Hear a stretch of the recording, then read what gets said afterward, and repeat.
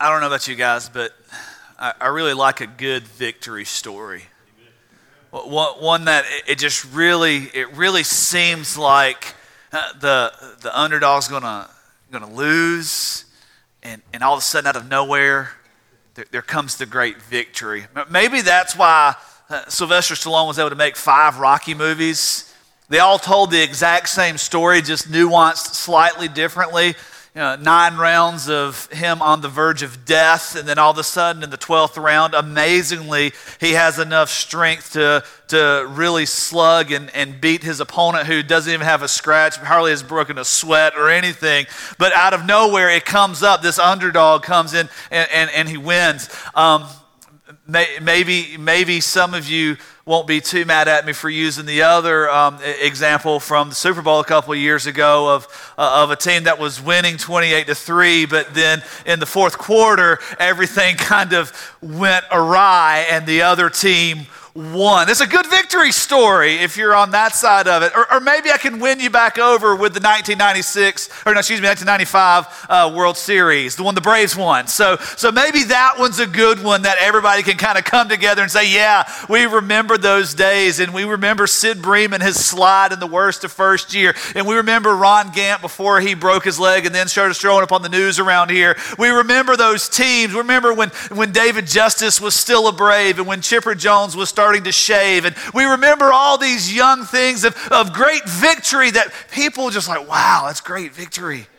And here's the cool thing about victory stories. The one who wins always stands proudly in victory. You ever watch the Boston Marathon?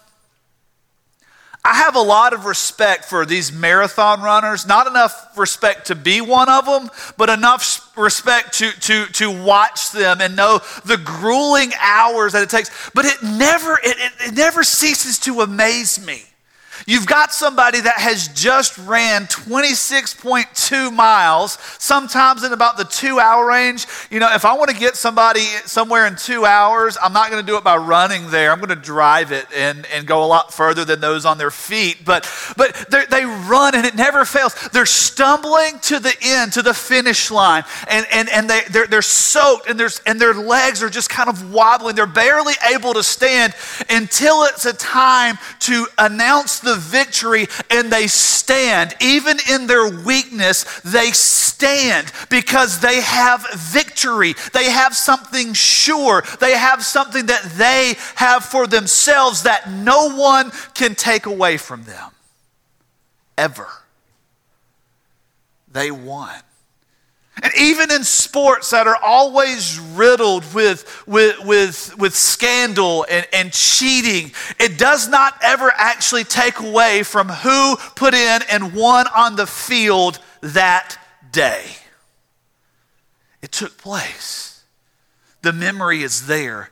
The victory is there. Church, let me ask you today if you are standing in the surest victory the world has ever known, the victory of the cross of Jesus Christ. Let me ask you where you're sitting right now. Are you in the throes of the battle, or are you already standing on the assurance of the victory that God Himself has given you in Christ Jesus?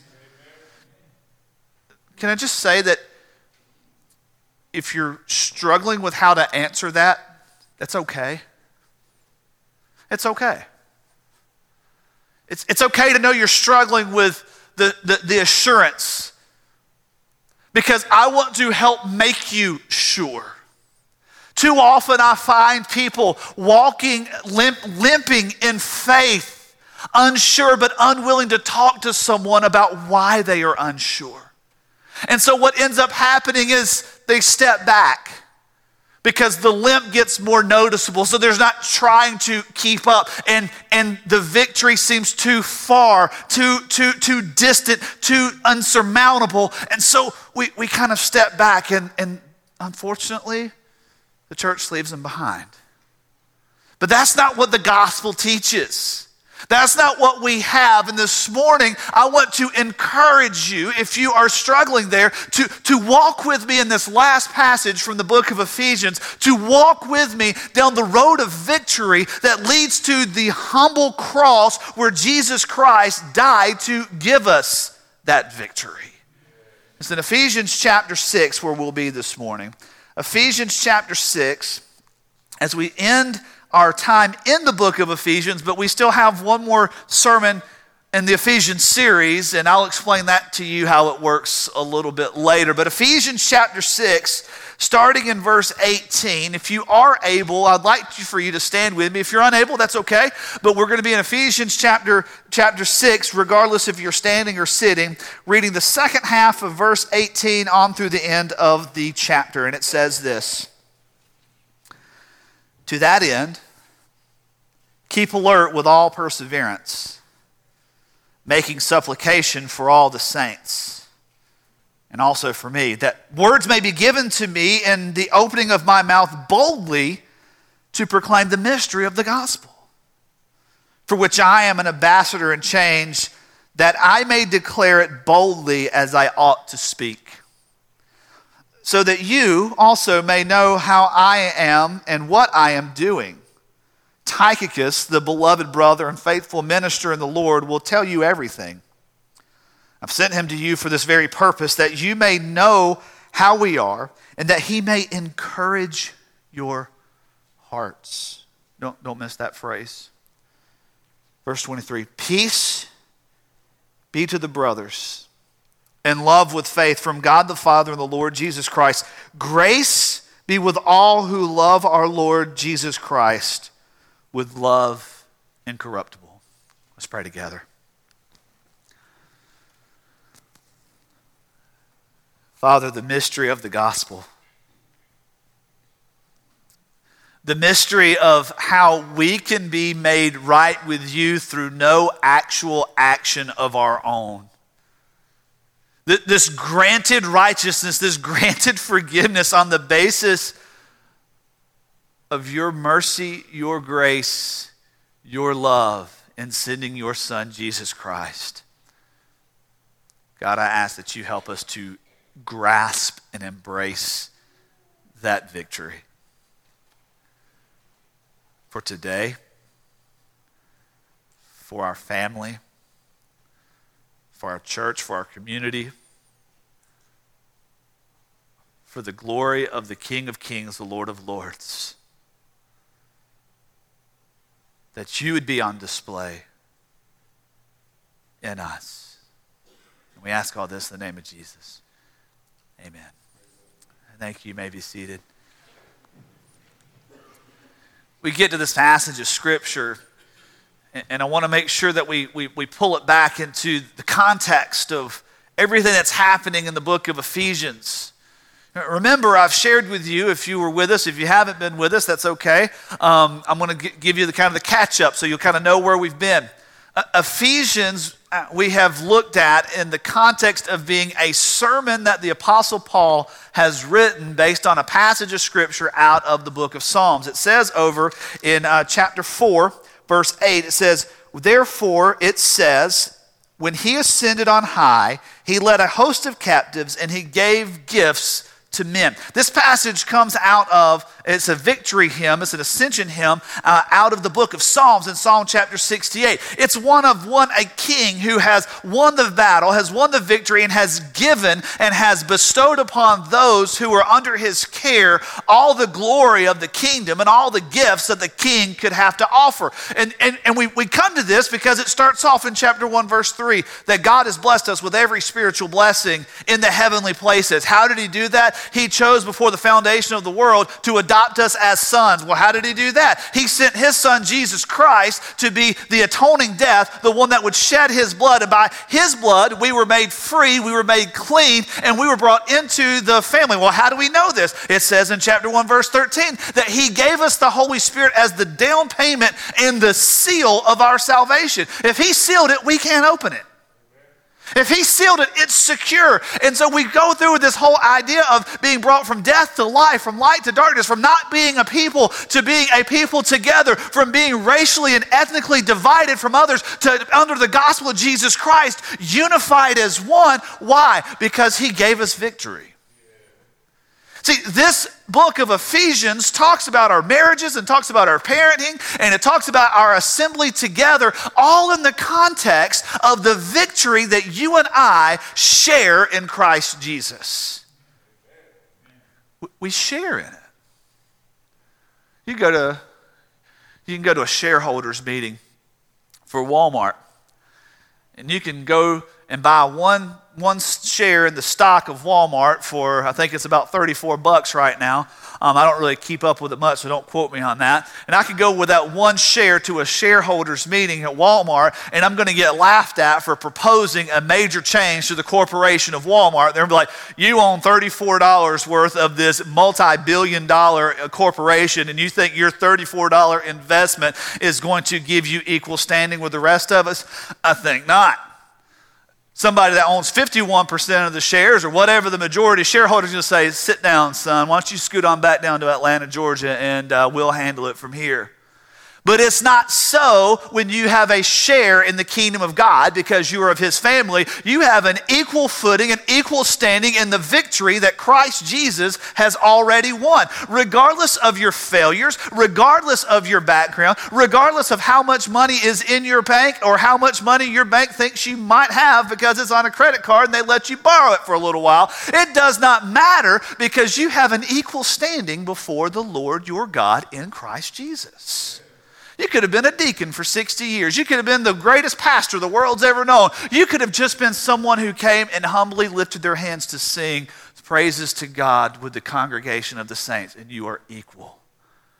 You could have just made a profession of faith this morning because the gospel gripped you, and you have equal standing in the victory.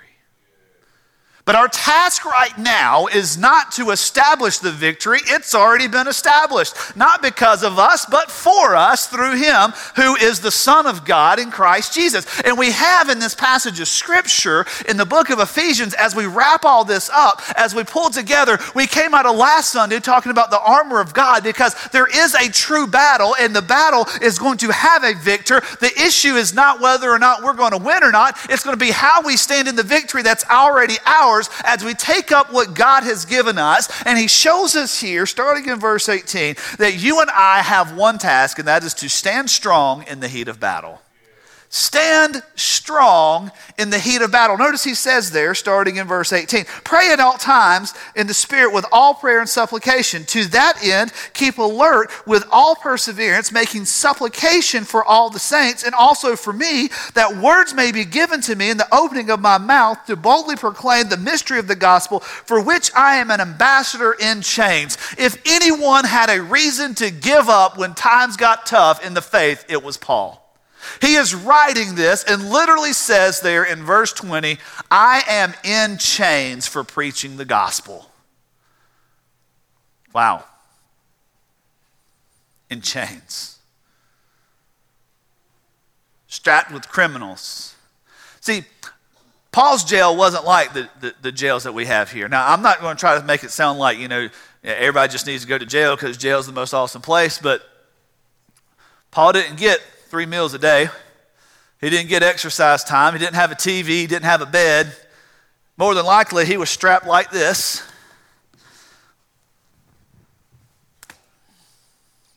The chain going through the handcuffs and the ankle cuffs, sitting on a bench with nothing but a wall behind him and somebody on each side.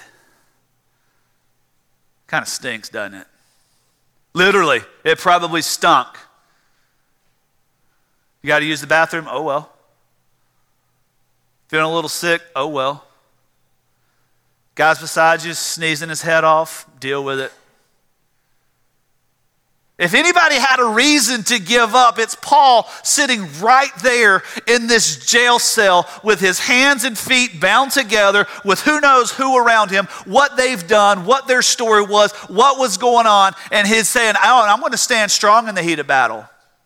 Because these chains are not because of me. These chains are because of the glory of Christ in me. I'm going to stand strong. What Satan would use to try to diffuse my light, diffuse me and from being a gospel bomb, for what Satan would try to use to dissuade me from proclaiming boldly, I'm going to do all the more. I know you're thinking, well, if his hands and feet are bound, how is he writing this? He has somebody writing it for him. He's telling them what to say. That's Luke. He wrote a couple other books in the Bible. We'll talk about Luke another day. He's giving him the words, and he's writing this, and he's giving it orally so that the people in Ephesus could know our task, and the people in First Baptist Church Fairburn today could know that our task is to stand strong. To stand strong. I'm coaching Braden's little flag football team this summer. It's been a wonderful train wreck of a disaster. But I've enjoyed it, man. I'm having some fun with it. So we did this scrimmage that apparently I agreed to, but I didn't remember because I had it written down on a different day. And there's 12 kids on our team. 6 of them have never played any team sport whatsoever. A couple of them have the athletic ability of a stained glass window. And we're all together and we're just trying to figure a few things out. And I'm sitting there going, okay, I'm gonna channel my inner Steve Spurrier here. I know all you Georgia fans, you're mad at me now. I'm gonna channel my inner Steve Spurrier and draw these awesome offensive plays that even a 7 and 8-year-old could execute on the field. It's gonna be great.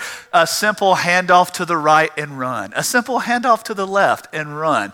And we're going to be great. So we get into this scrimmage against a team called the Broncos. What I didn't know about the Broncos was that 8 of their 12 players had been on the same team for the last 4 years under the same coach, and there had been a little dynasty being built in the Coweta County Recreation Flag Football Division over here. And what I didn't know was that all of these kids were 9 years old, going on 24, and they looked like they could go ahead and start on the offensive line at any high school in the team. And so we're up there, and my kids are like, what are we supposed to do? I'm like, hand the ball off and run.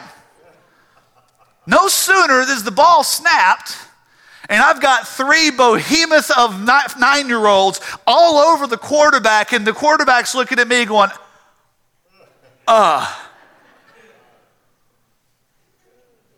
think too many of us are right there walking in faith. Man, this whole Jesus thing sounds awesome. Forgiveness, being a child of God, every spiritual blessing. Oh man, that sounds awesome. Oh, we forgot there's a defense that's coming after us. And we forgot to set up blockers to protect our blind sides. And no sooner do we get that Jesus high and that right there, yep, got my Bible, went to church, then the defense is on us in the backfield and we feel like we can't move forward. We have to stand strong in the heat of battle. How do we do that? Look what it says. He gives us 2 things about standing strong. The first is perseverance. Perseverance requires our full attention. Notice he says there, in verse 18, to that end, what end?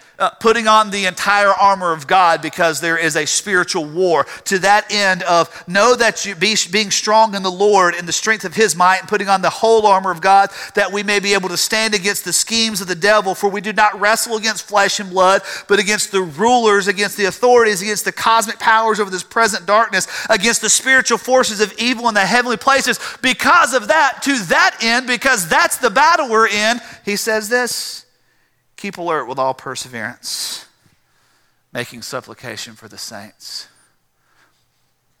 Perseverance requires your full attention. Requires your full attention. In 1902, there was the Spanish-Filipino War that was going on. There was an American soldier that was given guard duty in his fort, and he had the night watch.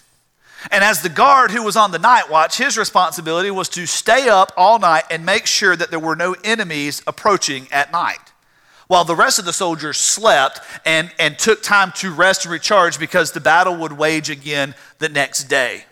Warfare was different in 1902 than it is now, where it's a round-the-clock affair. You took breaks and reprieves at night unless you wanted to sneak up and have a little bit of a guerrilla warfare tactic attack on your enemy. And that's what happened this night because this private sat there in his tower and he dozed off. He was to persevere through the night and keep watch so that when the attack came, he would be able to alert the soldiers, arouse them from their slumber, bring them to awakeness so that they could defend themselves. But instead, he dozed off. And it was devastating. Because in dozing off, what ended up happening was the fort was taken and the battle continued. Lives were lost because he didn't persevere.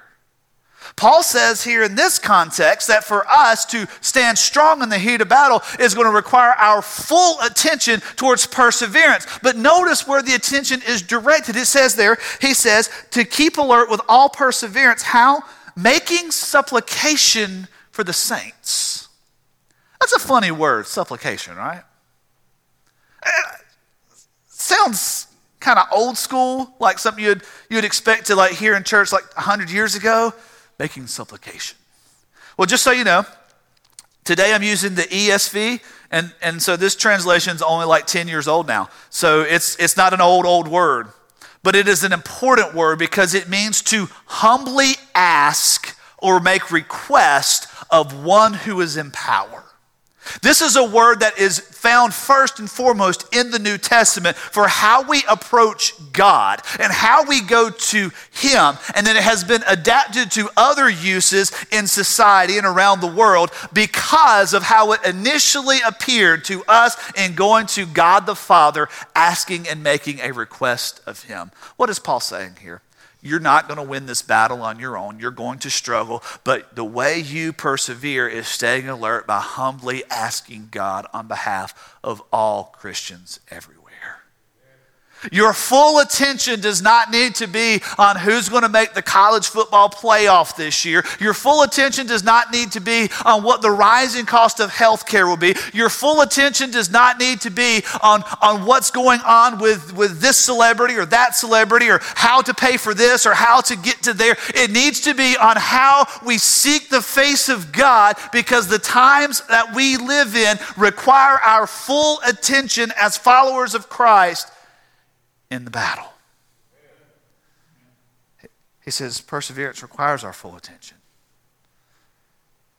See, right now Satan's biggest tactic is not to outright defeat you because he can't, the victor's already won, but to distract you.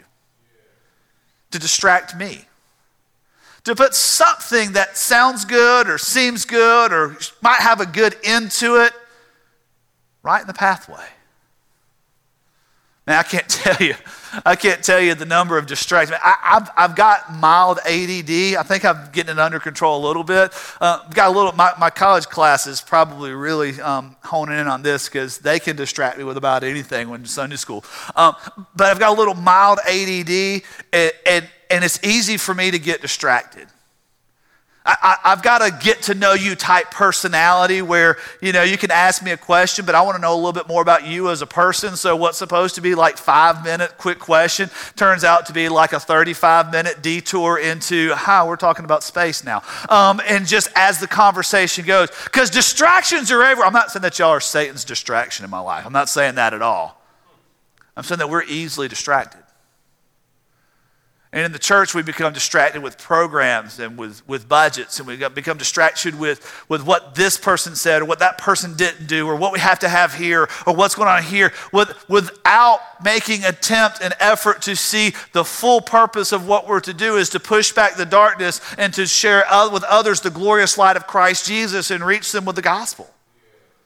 Distracted from the fact that we were placed here in the wealthiest nation the world has ever known to be a blessing to all nations, but because of the gospel of Jesus Christ and sending missionaries to reach into societies that we'll never see, to reach into church planters inside of Atlanta that we will get to know, we'll get to meet, but we're not part of their church, but we're here loving them because that's the bigger picture.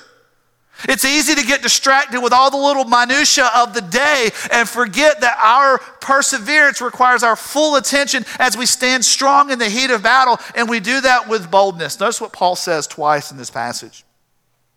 He says, pray for me that the words may be given to me and open my mouth boldly to proclaim the gospel, the mystery of the gospel, for which I'm ambassador in chains, that I might declare it boldly as I ought to speak. You and I have to be bold.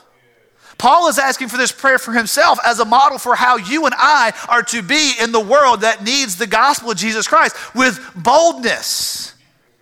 You remember a few years ago, it's probably about 20 years ago, steak lovers might remember this. You had A1, and then they came out with A1 Bold. Remember that? It had a black label on it.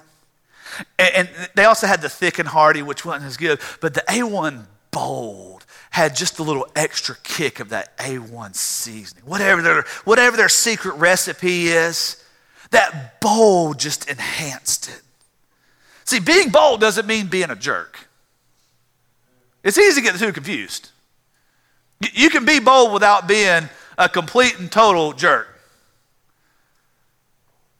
You can be bold with grace. You can be bold with strength and power and the love of God in your voice. Being bold doesn't mean that you go and Bible beat somebody. Being bold means that you say, this is the gospel and I do not bend. I heard a song years ago by an old Christian ska band. If you don't know what ska music is, it was a fad in the late 90s. It was basically like rock and roll with horns. And don't hear like Chicago type stuff. I mean, it was a little bit more rocky than Chicago. But the song was called Unite. And in the song, the singer says, the problem's not Washington. The problem's not Hollywood. The problem's a weak, divided church of schismed Christians. His point was that we can point to all the things in the world, but it's the boldness within to say this is who we are in Christ, and this is what matters, and this is why we embrace across cultural and across the street and across the aisle and across the nations. This is why we reach out the way we do, because of what God did for us in Christ Jesus. It's not an issue of should we do this or should we do that. It's an issue of how do we let people know that Christ is King. Can I just go ahead and warn you? When we make that declaration, we're going to find the battle heat up a little bit. Satan doesn't want you to tell people about Christ. Satan doesn't want you to raise your children in the knowledge of godliness. Satan does not want you to reach your neighbor with a hand of love and affirmation of as an image bearer of God. He wants to distract you. He wants to dissuade you. The gospel calls us to be bold. But he goes on in these final greetings. In verse 21 he says, so that you may also know how I am and what I'm doing. Tychicus, the beloved brother and faithful minister of the Lord, will tell you everything. See, Paul couldn't go back to Ephesus at this point. He's already said it. I'm in chains. I've boldly proclaimed the gospel. Now I'm chained in a jail cell for it. But I'm not going to stop because I have victory. I'm sending Tychicus to you so you'll know where I am, what I'm doing, how I'm doing it because of victory. And what Paul is demonstrating is that our life is in Christ, so we are to live every day in victory. Our life is in the victor. Our life is in the one who ascended on high and gave gifts to the captives. He is the one who has reached into your life, into my life, and said, the chains of sin are no more. I'm giving you power over sin. I'm giving you power over death because I am calling you my child. That's your life now. When you came to faith in Christ, that became your life. And so before we kind of hit these last couple of things about victory, just hear my heart for a minute. I know life's tough. And many of you have seen a lot of things that I'll never see. You've experienced and heard things that I'll never experience or hear. But life's tough. Life has a way of clutching your heart and giving you this thought that there is no hope, that there's no end, that there is no possible way. Life has a way of reaching in and helping you boast with pride. I'm better than this. I don't deserve this. You might be better than that, and you might not deserve that. But life has a way of throwing you into it. Life has a way of coming into the heart of a Christian and pulling you towards sin. See, make no mistake about it. I'm flesh and blood like you are. I know what it's like to struggle with sin. I know what it's like to struggle with self-worth. I know what it's like to struggle with what the gospel called me to, but feeling defeated because of what has clutched my ankle, what has clutched my heart, what has crept in. I know what it's like to live in fear. I know what it's like to lay in bed and not want to get up because what good is that day going to bring anyway? I know what it's like to sit in an office and have a mountain of stuff that has to be done, but no motivation to do it because the question is, can I even do it anyway? Life comes in and has this opportunity that is driven by our common enemy to drag us down, to hold us, to keep us from seeing what God has given us in Christ Jesus. But the light of Christ came in and it brought us from darkness to light, from death to life. This is why the gospel imagery of death and life and light and darkness is so huge, because death comes in to provide darkness, depression comes in to provide darkness, sin comes in to provide darkness, but the glorious light of Christ shines in a way that we can live in victory because our life is in the victor. We don't have to. We don't have to. We don't have to live that way. We can live a new way. We can live a joyous way. And Paul gives us a couple of cool things here in this passage as he wraps up his letter to the church in Ephesus. Now this wasn't Paul's only dealing with the church in Ephesus. This was his only writing to them as far as the church. He later writes to Timothy, who becomes the pastor of the church of Ephesus. Actually, he writes 2 letters to Timothy, who's the pastor of the church of Ephesus. And so he continues this long relationship with them. But he says there in verse 21 that he sends Tychicus so that they'll know what's going on. But then he says, I've sent him, verse 22, to you for this very purpose, that you may know how we are, and that he may encourage your hearts. Man, I could go old school revival preacher and ask you by show of hands, and I see that hand and that hand. The reality is every one of us needs our heart encouraged. It doesn't matter if you just had the most amazing, soul-inspiring time with the Lord in worship or in private worship as you're reading the Bible in prayer and you felt no need, you still need your heart encouraged. It doesn't matter if you're doing pretty good. Man, I didn't have that huge mountaintop experience with Jesus this morning, but I'm feeling pretty good. I'm serving God here. You still need your heart encouraged. Hey, it's been a rough week. You need your heart encouraged. It's been a rough month. You need your heart encouraged. It's been a rough decade. You need your heart encouraged. It's been a rough life. Paul says, I am writing so that Tychicus can come to you and do what? Encourage your heart. This is a sign of victory because encouragement helps you and me walk in victory. It helps us walk in victory because we are not alone. You're not a loner if you're in Christ. You have a family around you. You have a family that wants to see you grow and encourage you. This encouragement of the heart is a sign of the victory that God has given us in Christ Jesus. Because I have victory, I can help you walk in victory. Because you have victory, you can help your neighbor walk in victory. Because your neighbor has victory, they can come and help us walk in victory. You can help me. And we work together as we encourage one another's hearts. You're not going to walk in victory if all you're ever told is you're worthless, no good, and never going to amount to anything. You can mentally try to overcome, but I've heard too many preachers do this. You're a sinner, you're a sinner, you're a sinner, you're a sinner, you're a sinner, you're a sinner, you're a sinner, you're a sinner, you're a sinner. Can't believe you did that sin. You're a sinner, you're a sinner, you're a sinner, you're a sinner, you're a sinner, sinner, sinner, sinner, sinner, sinner, sinner, sinner, sinner, sinner, sinner, sinner, sinner, sinner, sinner, sinner. Jesus, let's pray. What have you heard? 35 minutes of how terrible and bad I am. Oh, he threw Jesus' name on it, so it's okay. Well, I'll never be like Jesus, so let's go.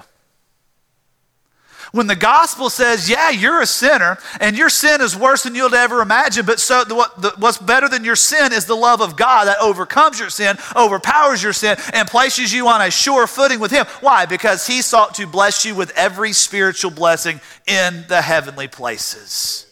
So much so that he died for you, that you could know his power, that you could know his glory, that you could know his love, and that you could stand in victory. So encouragement helps you walk that way. Man, did you have a bad week this week? Yeah, it happens. Doesn't mean you're going to hell. Doesn't mean that God loves you less because you struggled with that sin, or even that you committed that sin. It means you get an opportunity to walk back to the throne of grace. Stretch out your hand to the hand that was pierced for you and say, Christ Jesus, I need you. I need you. Did you have a rough year? Did your health get you down? Did your job get you down? You know what? You have an opportunity where you are in bad health, bad job, bad neighborhood, bad whatever, to point others to Christ. And you can. Even if you didn't yesterday, you can today. You know why? Because the Bible says that every morning his mercies are made new. Yesterday doesn't entangle you any longer. The gospel's made you new. It is a new day, so walk in victory. Let me encourage your heart to walk in victory. He goes on, he says, but peace, verse 23, be to the brothers in love with God, or love with faith from God the Father and the Lord Jesus Christ. See, this peace is the assurance of victory. I love this. I love this. He can only promise peace if there is a reason to have peace. Do you know why it is such a struggle to live in a Middle Eastern culture, in a Middle Eastern country right now, in this day and age? Because there's no assurance of peace. There's no assurance that the next militiaman's not going to bust through the door, that the next country's not going to drop a bomb, that the next war is not going to break out. But most of you can go home, turn off the lights tonight, roll over and get a good night's sleep because you have peace. Oh yeah, there are some things out there in the economy, and there are some countries that don't really like us that much, and there's always that threat that somebody might attack us one day, and it really could happen. But we don't live day to day looking over our shoulder thinking that the attack's about to happen. Spiritually, we do. Spiritually, we struggle with resting in the peace of God because we forgot that the victory is already there. But Paul promises peace and says, peace be to the brothers because of the love of God in Christ Jesus that was given to us. We can have the assurance of his victory, that he did arise on high, that he did take the captives, and that he did give gifts, the gifts that he sought to bless us with in the heavenly places. He did it because he is the victor. You only have peace if there is victory. You only have peace if there's victory. Unless you're a college football coach. Then you can win the national championship and enjoy about 5 minutes of peace before you start hitting the recruiting trail and start planning for the next year. Because that's temporary. That's temporary. It's temporary, like balancing the checkbook. All right, good. The checkbook's balanced. We're good. But then you go and spend something else. You got to rebalance it. This victory, this peace is everlasting. It goes on and on and on. You don't have to re-prepare for the victory. The victory is won. And it goes on. And grace be with all who love our Lord Jesus Christ. Friend, let me tell you this morning that this grace, does not need to be missed because this grace is God's provision for our victory. You will not, hear me say it, you will not have victory apart from the grace of God. You won't. But because of the grace of God and through the grace of God, He has provided for you to have the greatest stream, river, waterfall, ocean, whatever you want to call it, of victory the world has ever known. Why? Because He says, oh, I love this. He says over in chapter 1. Sorry, I flipped to Galatians. My bad. He says in chapter 1,